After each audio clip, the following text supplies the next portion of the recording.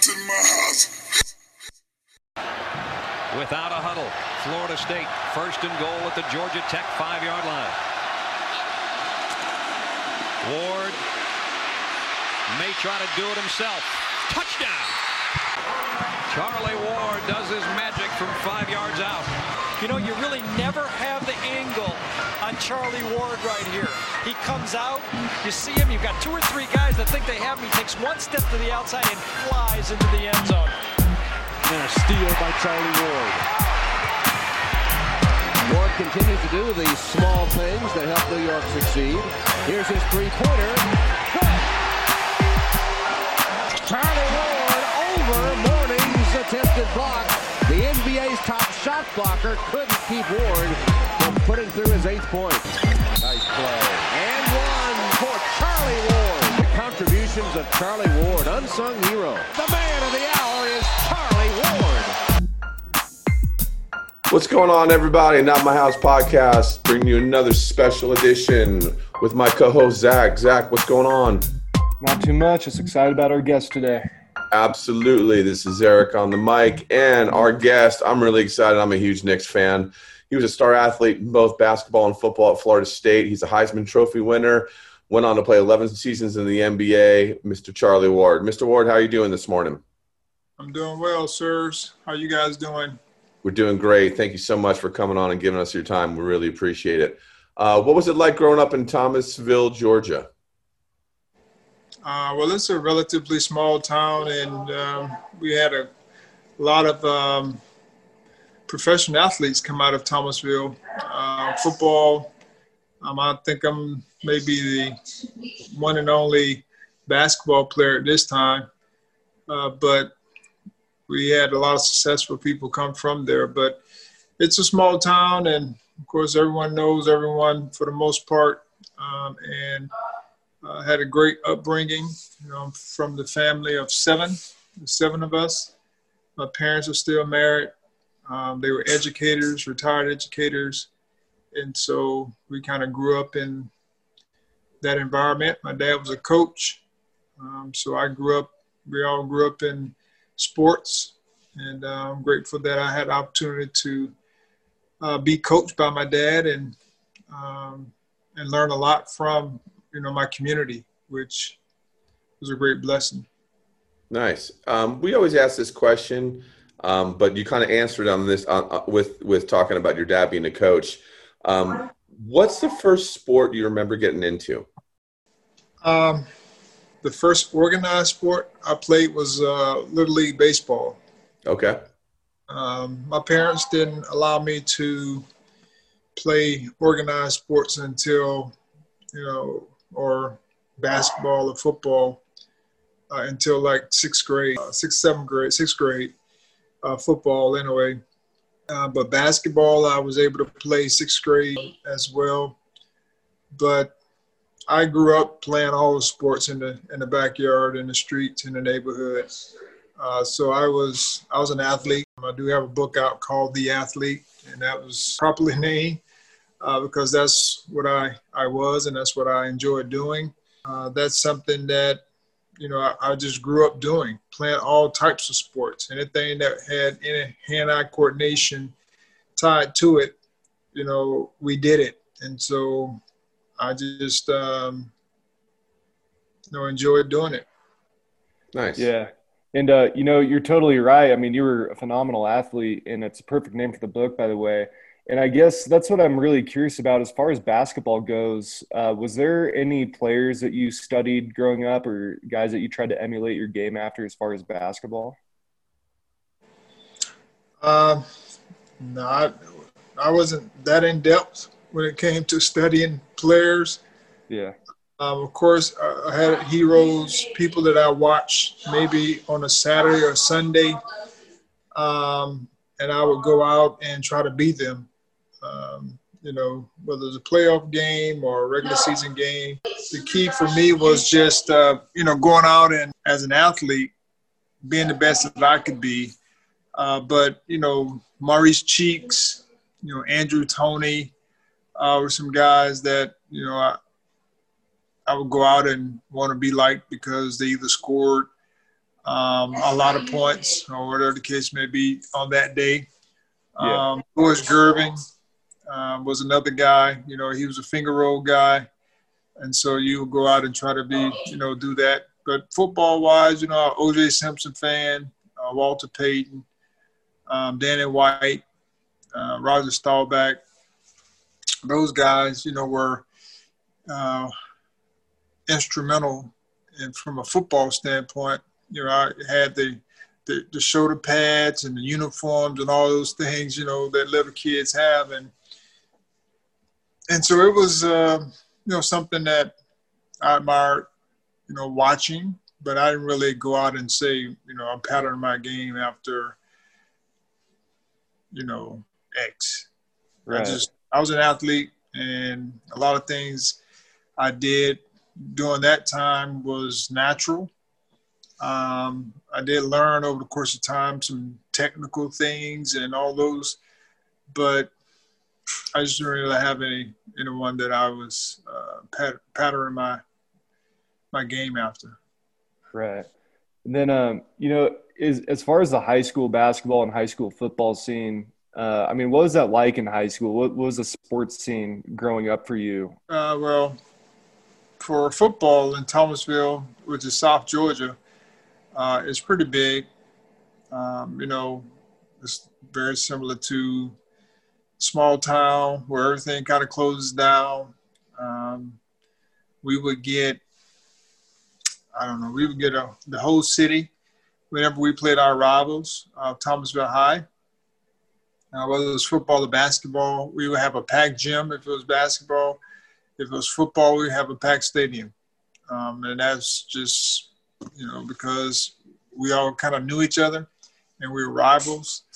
But overall, football in South Georgia was something that was well supported. And we had, you know, my years in high school, we made it to the semifinals in the state my last 2 years, lost to the same team. But it was always we always had a good team. Yeah. So that was, and the crazy part about it is a lot of our guys didn't even go to college to play football. We may have had maybe 5 or 6 to go on and play college football. So we weren't, you know, we were just a run-of-the-mill type of, you know, built a certain way.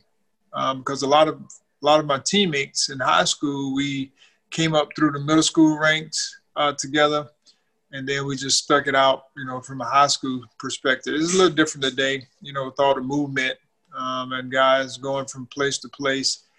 And so it's a little harder, but the teams that you do see have success, whether it's basketball, football, or any sport, consistently are the ones who normally have the consistency in the camaraderie of their, you know, student athletes. Sure. Yeah. And then, you know, did you consider going anywhere else other than Florida State, or what sold you on going there? And then was it hard to juggle 2 sports competitively at once? But the 2 schools that it came down to was the University of Georgia and Florida State. And I chose Florida State because Coach Bowden had allowed Brad Johnson to play basketball and football. And so he had a little history on his side when it came to, you know, that part of it, because that's something that I wanted to do. Yeah. And, you know, Coach Dooley, Coach Goff, they were saying they would allow me to do it, but they hadn't allowed anyone to do it. Maybe no one wanted to do those 2 sports. So I ended up choosing, you know, Florida State, and it was a little bit closer to home as well. So the people who supported me in high school could come and support me if they wanted to. So that played a big part in that choice. But when it was all said and done, you know, Coach Bowden and him allowing Brad to play basketball was really one of the final decisions. Yeah. I read that you told the NFL if you didn't get drafted in the first round, you weren't going to play in the NFL. Is that true? And was it insulting to hear you might not be a first rounder? I heard they were telling you between the third and fifth round, which is crazy to me because you just came off winning the Heisman Trophy and your numbers your season year were absolutely insane. I mean, I think you had 27 touchdowns and 4 interceptions. And I remember you very well from college. Is that true about that? Well, my statement was if I didn't get drafted in the first round, that I would consider my other options. I guess it's the same effect as your statement. You know, yes, I got projections that I would be a third or fourth round pick.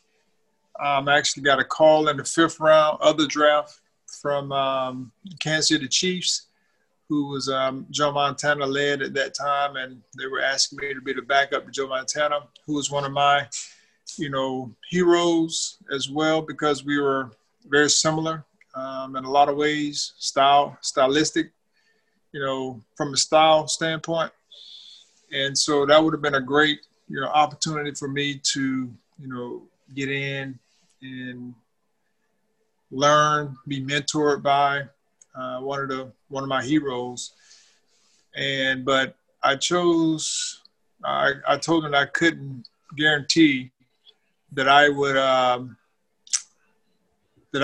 come to camp if I was chosen at that time, because if I was going to get chosen in the first round of the NBA, which I had no clue at the time, then, I was going to choose the NBA, for as my profession. And so when I knew at some point that I wasn't going to get chosen, and that was God's way of closing that door, because I've been praying about closing and opening doors. And he closed the NFL door by not giving me an opportunity or getting drafted.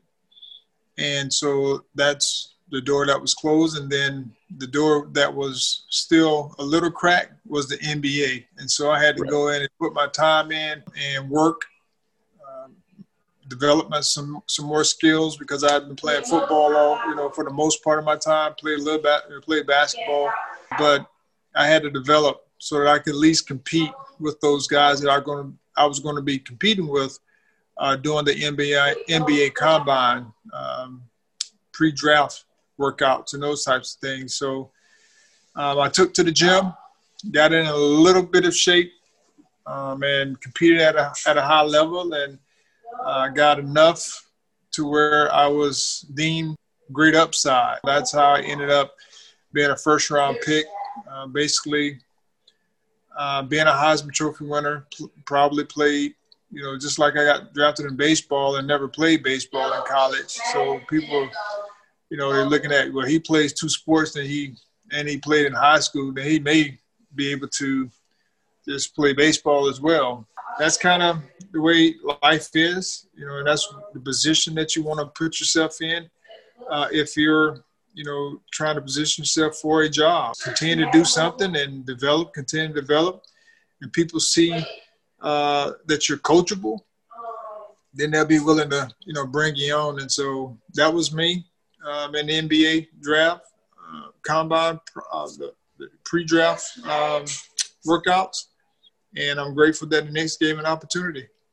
Yeah, you bring up great points, because I feel like you were ahead of your time football wise.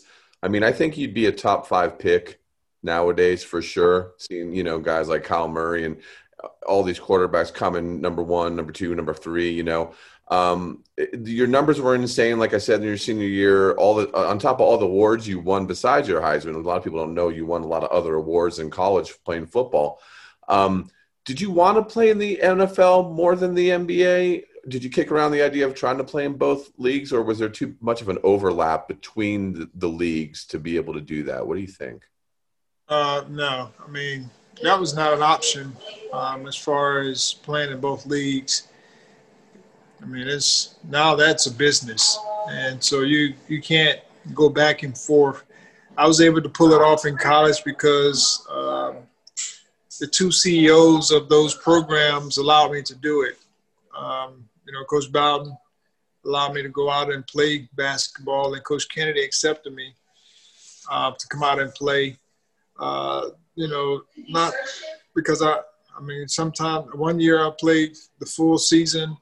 The next year I was back and forth, or the next few years I was back and forth. And so I knew that wasn't happening in the NBA when you're getting an NBA or NFL, when you're getting paid to do.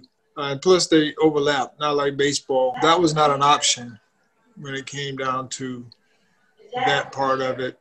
And, at that level, you can only do one sport that's that high of a demand.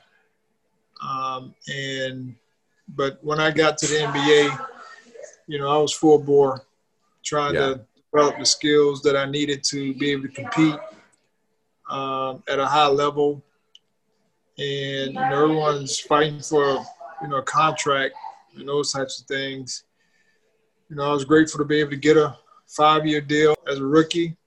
Back then, I was just you slotted, and you got 5 years, 4 years guaranteed, and the 5th year was normally the organization's decision. Where you sat. But my whole goal and mission was just to be the best that I can be. Year 1, year 2, and then God can, if God's going to provide another contract, that'd be great. If not, at least had an opportunity.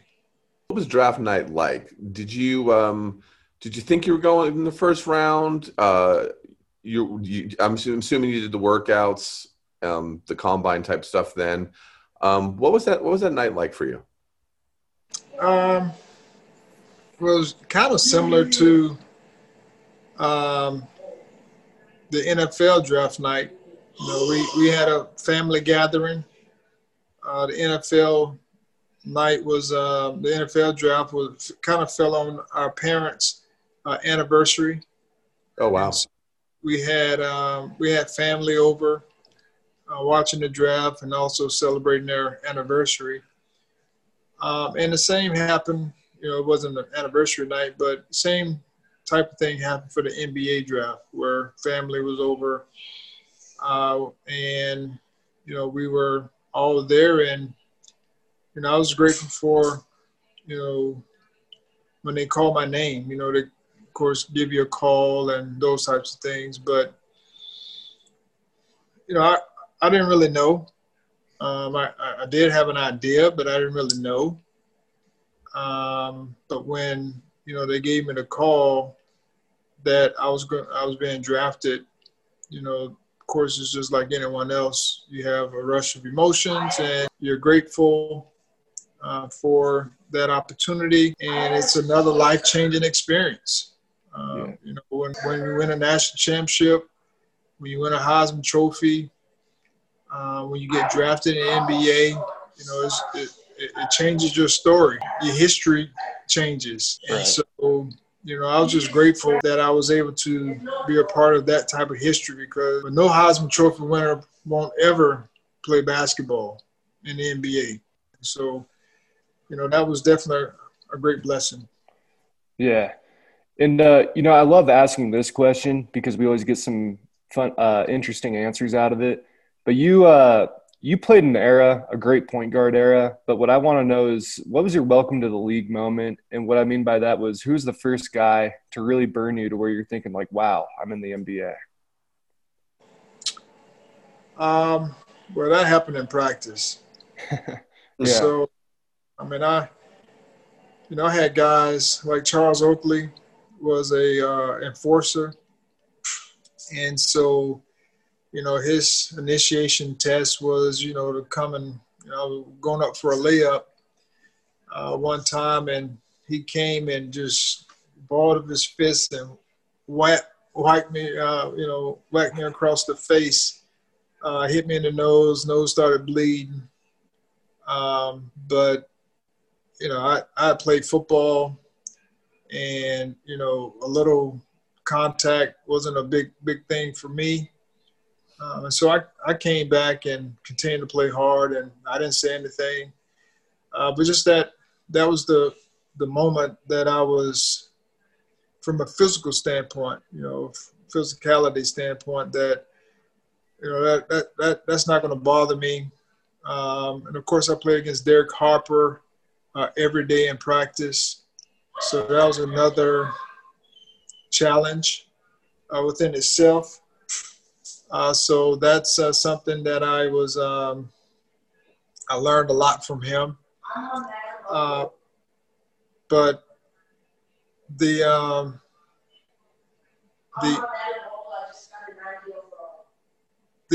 biggest challenge was, playing against guys like Allen Iverson, Stephon Marbury, Mark Jackson, those type of players on a nightly basis, Tim Hardaway.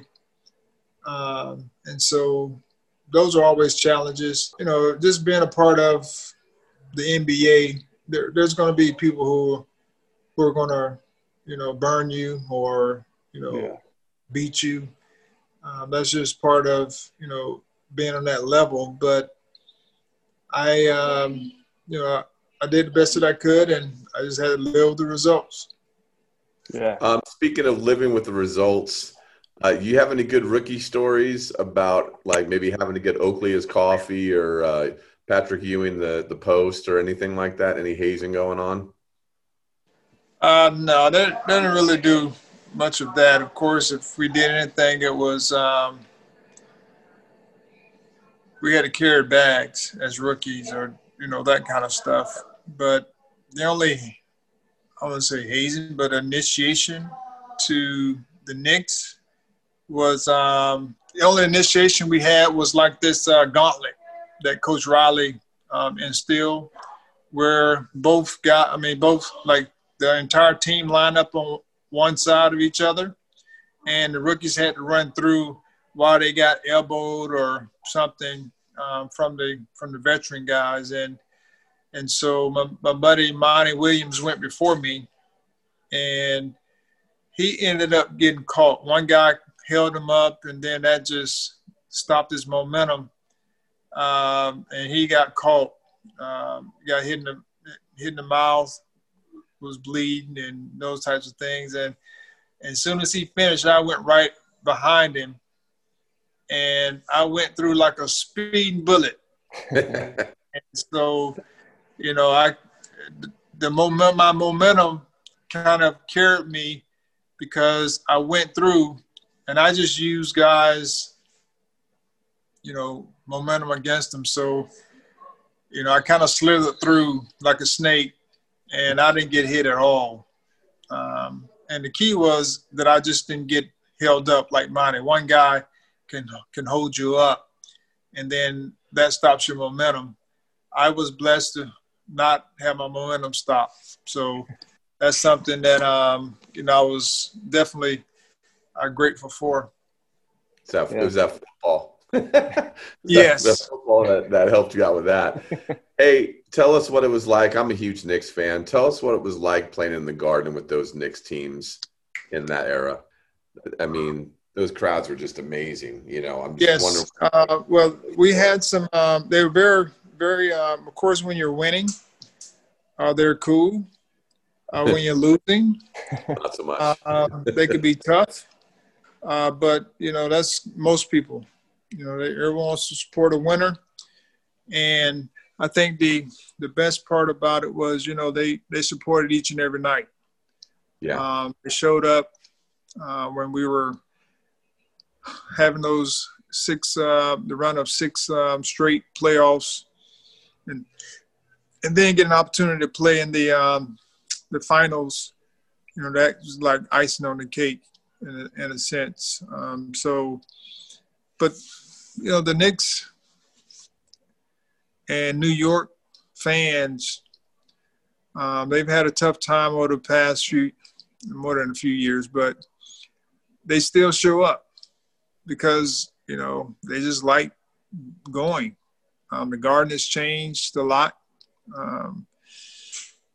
but they just like going, and they like seeing their teams compete at a high level, even if they don't win. And so, of course, you like to win. I think hopefully that will change. But the fans, once you get in the community, doing different things. I know I worked a lot with Habitat for Humanity, and at that time I was with Nike, and we did some refurbished courts with the rubber from, the soles of sneakers and those types of things in different communities. And at that time we were over in Brooklyn, but of course now they have the Nets. So there are other, boroughs in New York that they probably service. But, just being able to get out in the community was another great blessing, because those are the people who are supporting you, coming to support you. And for them to see you out in the community helping was also why they came to support you. Yeah. And, I had a question. We had Rex Walters on a few weeks ago, and he talked a little bit about those grueling Heat and Knicks series. You got to experience playing for both Riley and Van Gundy. I would love to hear your take on what you guys did to prepare for those series and what the atmosphere was like during those grueling series. Well, the preparation was pretty much the same, because Coach Van Gundy was one of the mentors, or not mentor, was mentored by Coach Riley. And that was so we kind of prepared the same. We had the same plays, same defensive strategies. So that's the reason why we had a lot of tough series. We had a lot of the same type players. And it was something that we just, it's just like a marriage. That's the reason why they say opposites attract. When you have someone that you're married to that is the same as you, there's going to be a lot of heads, but yeah, for sure. And if you're, that's the reason why they say you need opposites attract. You need to marry someone that's not like you, so that you all can, learn from one another, help one another, strengths and weaknesses. But for us, we were just like the Miami Heat. And so that's the reason why we had a lot of, head-button times, during our series. So it was always tough. We knew it was going to be tough, and we had prepared ourselves for it because the coaches were, like I said, tough-minded, gritty, very competitive, and they coached that way. And, when it was all said and done, we were able to win 3 out of the 4 series. Probably would have won 4 out of 4 if I wouldn't have gotten into, trouble with PJ. But, nonetheless, it was always great competitive series, and that was always fun, to be able to go to Miami, to play there, and, because I was from the state of Florida. Yeah. And I mean, you got to stick up for yourself in those series too. So I don't blame you for getting in the scuffle with PJ, but it looked like Van Gundy didn't sleep much during those series, but Riley is known for his intense practices and being the ultimate motivator.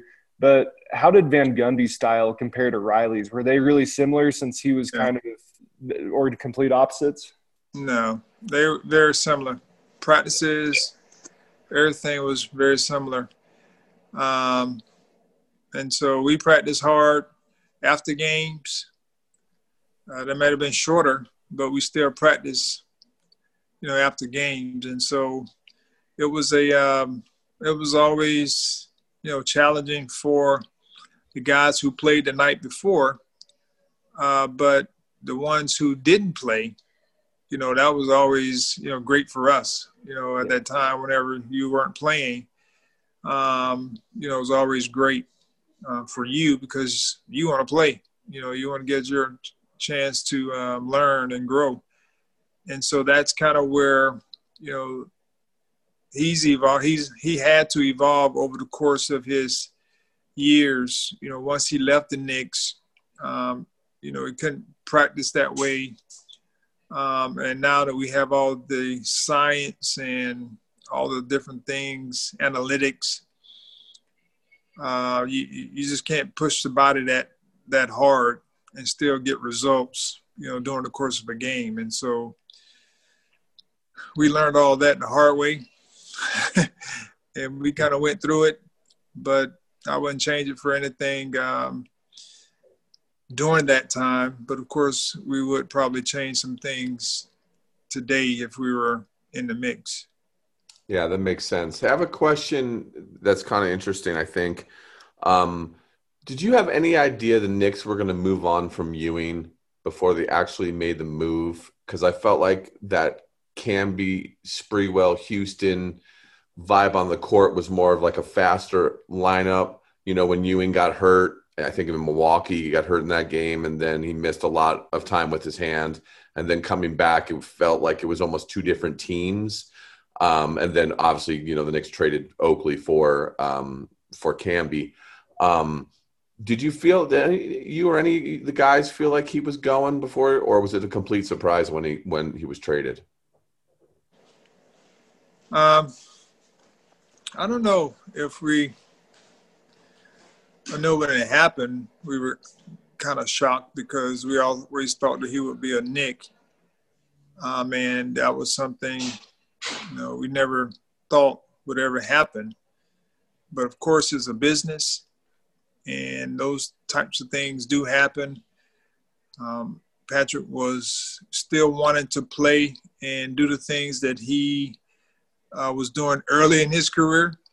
Right. And, he didn't want to change very much of his game in some form of fashion. And I'm sure, when the deal was done, that was probably part of it. And instead of, him moving on in free agency, I guess at that time they felt like the best thing for them was to get some value for him. So I think he ended up in Seattle. I'm not sure who he got back out of that deal. It probably wasn't the same as Patrick, but he had, I think, came to a point where he wasn't ready to move on. I know that for sure. But they were ready to move on to try to move to the next phase of the organization. And you kind of see that, even with Michael Jordan. He ended up going to Washington to play his last few years after they won. I think they won a championship his last year there. And so that's just business. And Patrick understood it, or he understands it. Not that he liked it, but he understood it. Right. But as a team, I was traded, numerous times, in my 9.5 years. So, I've been traded plenty of times until, the time that I was traded. And that was due to, administration change. So, it was a run-out course there in New York. I was grateful for 9.5 years. But, as far as Patrick was concerned, I don't think we saw it, but we can understand it because it's business. Yeah. And it's a shame too, because blood, sweat, and tears on the court. He was a fixture of that Knicks team and something special for sure. I wish he could have retired as a Knick for sure. I wish they didn't trade him, to be honest with you, but you're right. Business is huge in the NBA, and they move on from people, I got a question from my childhood buddy, Jeff Lloyd, who's the Locked On Browns podcast host. He's an enormous Florida State fan. When I told him you were coming on, he was freaking out. And he said, how old did it get hearing people talk about you being the best quarterback in New York City? Very. Yeah. Because that was just, to me, it's just disrespectful to those quarterbacks that were there, regardless if they weren't producing like people thought. At one point, yes, Testaverde, Benny Testaverde was one of the quarterbacks there, and so I just didn't like it because it made me feel like, or made me feel like I was disrespecting those quarterbacks that were there. And people are going to be people. They're going to say what they feel, but I just didn't like it, just from my perspective. Because I wasn't New York media. That's that New York media, right? Yeah. That was just like someone saying, I'm the point guard at the Knicks, and then there was a football player who may have been a very good basketball player, and they're saying, "Oh, you're the best point guard in the city," and he's a quarterback. Right. And so, I mean, to me, it wouldn't have made any difference because I know he's playing football, but it's just a disrespect factor. I always felt, when it was brought up. Yeah, I agree with you for sure. We're going to do a lightning round question section real quick, if you don't mind. It's just one or two word answers. Tougher coach to play for, Bobby Bowden or Pat Riley? Pat Riley. More electric environment, MSG or Doak Campbell Stadium?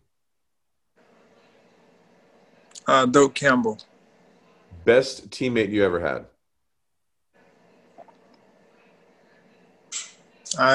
That's hard. That's hard because you got two. I had a lot of great teammates. Can you pick one off the top of your head, maybe, or you can take the fifth on that one? I'll take the fifth. I had a lot of great teammates. Here's another one that's going to be probably hard for you to answer. Coach who had the biggest impact on your career? I'm going with my dad. Nice. Who was the one guy who taught you how to be a professional? Derek Harper. You played in an amazing point guard era, but who was the one player you thought you could just never figure out how to guard? There's quite a few of those. You go down the list. I mean, there's just quite a few. Hey, you held your own against all of them, though. You were a warrior out there, I must say. Yeah, I love watching good guards. Yeah. Do you prefer watching basketball or football these days? No, I'm a sports guy, so I'll watch both. Nice.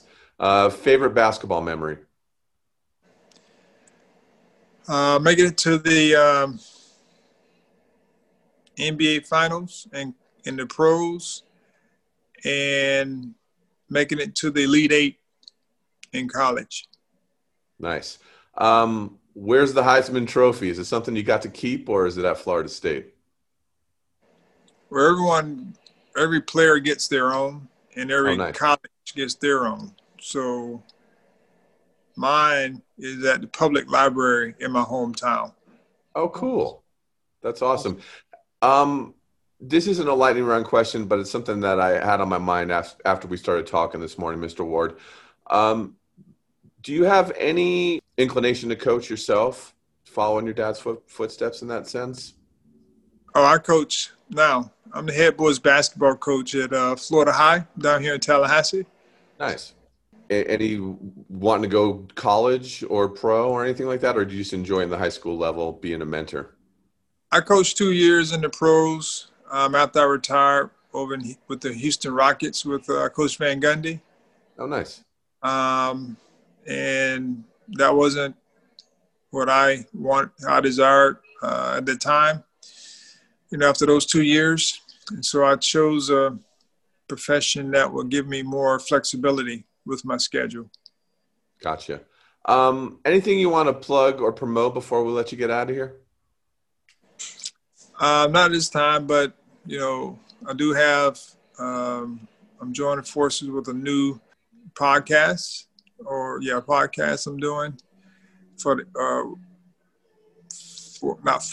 with along the lines of with the ACC that's coming out. So that's something I'll be doing. I'll share more on my Facebook pages, Instagram, all my social media outlets. Wonderful. I can tell you right now, thank you so much for all the time that you gave us. I'm a huge Knicks fan. I'm one of those Knicks fans that is still a Knicks fan throughout all these really bad years lately. So it was a real honor to get to interview you, and I really appreciate you giving us your time. Zach, is there anything you want to add before we let Mr. Ward out here? No, just want to say thank you. We're blessed to have you. Really enjoyed watching you throughout your career. You're somebody I always looked up to, and it's just awesome that you gave us the time, so we really appreciate it. Well, we appreciate you guys having me on, and not in my house. Yes, I love it. Thank you, Troy. I love it. All right. Mr. Ward, have a wonderful weekend. Thanks a lot for coming on the show. Do the same. Take care, sir. Thank you. All right. Bye-bye. I love it. I love it that he gave the "Not in My House" slogan. I you love like it. that? Yeah, that's great. That's a clip, dude. We got to use it as a clip now. Yeah, great guy. He played in a great era of New York Knicks history. I mean, I think the early 70s, the mid to late 80s, and the mid to late 90s were probably the three best pockets of Knicks basketball. And he was a warrior, man, and he answered a lot of the the thing that was cool, he answered a lot of the questions that we had for him without us asking them, which I thought was interesting about the Oakley clubbing him and him just saying, I'm used to getting in contact. That was one of the questions we wanted to ask him was, how do you feel like, your 90s, your football helped the 90s play of you, because in the 90s, I mean, it was a really tough league in basketball. I mean, there was low scoring games, a lot of physicality, not like, I mean, did you watch a game last night? It's amazing the fouls they're calling. I mean, unbelievable how, there's no wiggle room at all nowadays. But back then, man, you earned your baskets back then, so that was really cool. It was good to get the story correct about what happened with him with the draft. Yeah. Cool. Because, the internet's the internet, and you're not getting information correctly unless you're really getting it from the source. So part of doing this podcast that I love, and I know you love it too, is that when we get to interview these guys, we really get the stories of what actually happened instead of just reading it on the internet and somebody going, no, that's not what happened. That's not what I said. So, hopefully everybody out there in Not My House land enjoyed the interview. Yeah, no, and I definitely did too. And everybody should check out his book, The Athlete. There's a lot of good tidbits in there, a lot of good stories. And I mean, it's just kind of inspirational if you're a multi-sport athlete. And I mean, look, this guy played baseball, football, and basketball. He's good at all three sports. And I mean, it's just the definition of a hard worker. And you saw it in those Knicks games too. I mean, every single night, everybody's talking about Tim Hardaway, Allen Iverson, Stephon Marbury, Kenny Anderson, but they always, for whatever reason, would forget about Charlie Ward. And I mean, that guy, he was a starter in the NBA. He's a great defender. He was a great leader. He's a great floor general. And a lot of that comes, I think, from being like a quarterback and a point guard. I think he just had that leadership, and you definitely saw it on the floor. You know why people forgot about him in those conversations? Because he wasn't a big-time scorer like a lot of the guys you just mentioned. Yeah. That's, I think, the big reason. He was a great defender. He had a good three ball. He could shoot the three rather well. But on that team, the offense went through Pat. Yeah. You know what I mean? And Starks took a lot of shots too. So there wasn't a lot of opportunity for him to be a scorer, more of a facilitator. But I'll tell you right now, he was the perfect point guard for that system and one of the better New York point guards that really isn't talked about. Oh, yeah. From when I was a kid, I always think Mark Jackson as my favorite New York point guard, and Charlie Ward's right up there. Well, it's kind of what we talked about in our last episode with Henry Walker, where a lot of people get tied up in the highlights. I mean, highlights are great and everything. The stats are great and everything, but he did so much of the intangibles and so much of the stuff that doesn't show up in the stat box. And that's something that you don't see unless you closely watch those games, because I'll tell you now, he made a difference every single night on the floor, every single night. And that's why Madison Square Garden and all the Knicks fans love him. Yeah. And think about like you just said a minute ago, the point guards he's going up against. That's probably one of the best era of point guards. Oh yeah. I mean, like, and he said it too, I mean, right out of his mouth, Marbury, Iverson. I mean, imagine knowing you're going to play 40 minutes against Iverson. Yeah. And you're going to run all game. You're going to run. But that's the thing that's impressive to me about him, is that he was able to hold his own every single night, because every single night you got a new guy. You got Jason Kidd, you got Kevin Johnson, you got Marbury. I mean, it's just never ending. Stockton. Yeah. I mean, every single night he's seeing an all-star point guard, and hey, he's holding his own. Yeah. Like, a lot of respect for that guy. He did, man. And that 99 run, being an 8 seed. Yeah. And get to the finals and just run out of gas. I mean, really, we had injuries that year, and the Spurs were, I mean, you're looking at Duncan starting to hit that prime, and Robinson was still really good. That's really before the back injury really started hurting him. Like, that team was solid. Pop's starting to coach, because he only started coaching a couple years before that championship. That team, I don't think anyone was beating that team that year. Yeah. I was listening to a pod the other day, a Knicks pod, where they had an NBA GM guy on, and he played on that team, the 99 Spurs, and they only lost 2 games that whole entire playoff run. One was to Minnesota, where he said Kevin Garnett was just men among boys that game, and then the other one was to the Knicks. Yeah. So, I mean, that team was, but the Indiana series, the 4-point play, Larry Johnson, the Miami Heat game. Sorry, there was a big path they went through to go from the 8th seed all the way to the championship, and Ward was a big part of that for sure. Absolutely. Keeping that team together, being that facilitator. Yeah. Anything else you want to talk about before we get on out of here? No, just want to say thanks again to Mr. Charlie Ward. Had a great time, and thanks to all the listeners for helping us, chart and leaving us 5-star reviews and comments. It's really helping us get great guests like Charlie. Other than that, I got nothing. I just want to say thanks. We got we're getting more opportunities because of you guys, and we appreciate that. And like we always say, it takes 2 seconds to subscribe, maybe takes you a minute to write a review, and we appreciate and love all the reviews we've been getting. I mean, we're both really flattered with what you guys are saying about us, and we appreciate it. And we get to do stuff like this, I get to interview a guy that I watched play, growing up, and it's awesome. And there's more guys in the pipeline that are going to be exciting interviews. So that's why you want to subscribe, because just like email, man, it goes right into your wherever you get your podcasts, and you just click that button to listen. And like I said, we got some really good guys coming on. And the Henry Walker episode that we just dropped, that was great. There's a lot of good ones you can catch up on.